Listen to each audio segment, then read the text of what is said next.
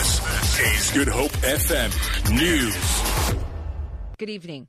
The DA says it will approach SARS and the Treasury to ensure that President Jacob Zuma pays tax owing for the non-security upgrades at his Nkandla Home.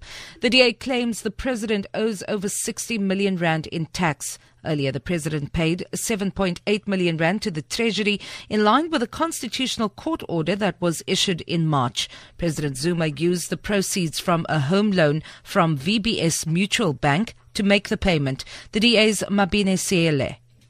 We will be speaking with the President as well as the Commissioner of the South African Revenue Service, because while we do respect the fact that tax matters are private matters, the President can give permission to SARS to avail his records to show that he has paid this tax or that he hasn't.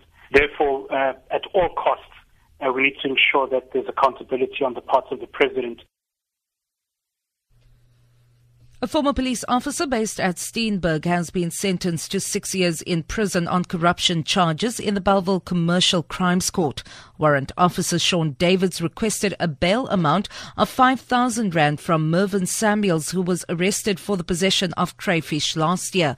He requested more money to release Samuels' car, which was seized. Samuels reported him to the police and the accused was arrested in an undercover operation. Teachers Union SATU in the Western Cape says systemic evaluation testing at schools should be abolished.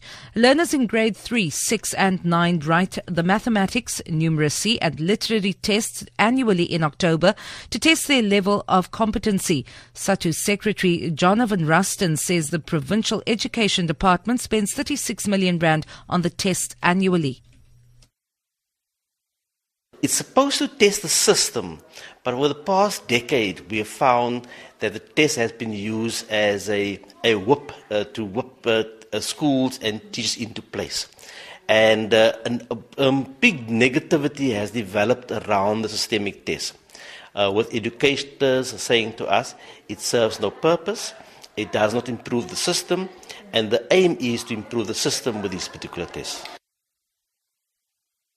Spokesperson for the Western Cape Education Department, Paddy Atwell, says there's been ongoing progress due to the tests.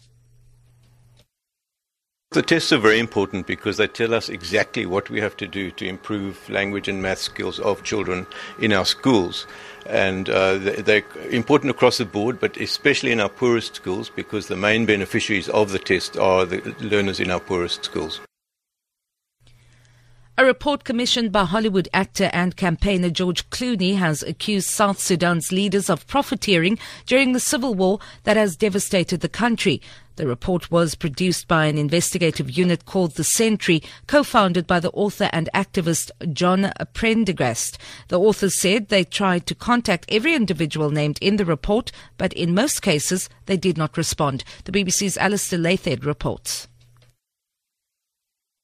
The authors of the report, entitled War Crimes Shouldn't Pay, said they spent 2 years investigating the connection between South Sudan's elite and a money trail involving luxury homes and a large number of mining, oil and financial businesses. The Sentry, which was co-founded and co-funded by George Clooney, accuses President Salva Kiir, opposition leader Riek Machar and top military generals and their families of profiteering, while millions of their citizens have been suffering in the civil war. For Good Hope FM News and Traffic, I'm Vanya Kluter-Collison.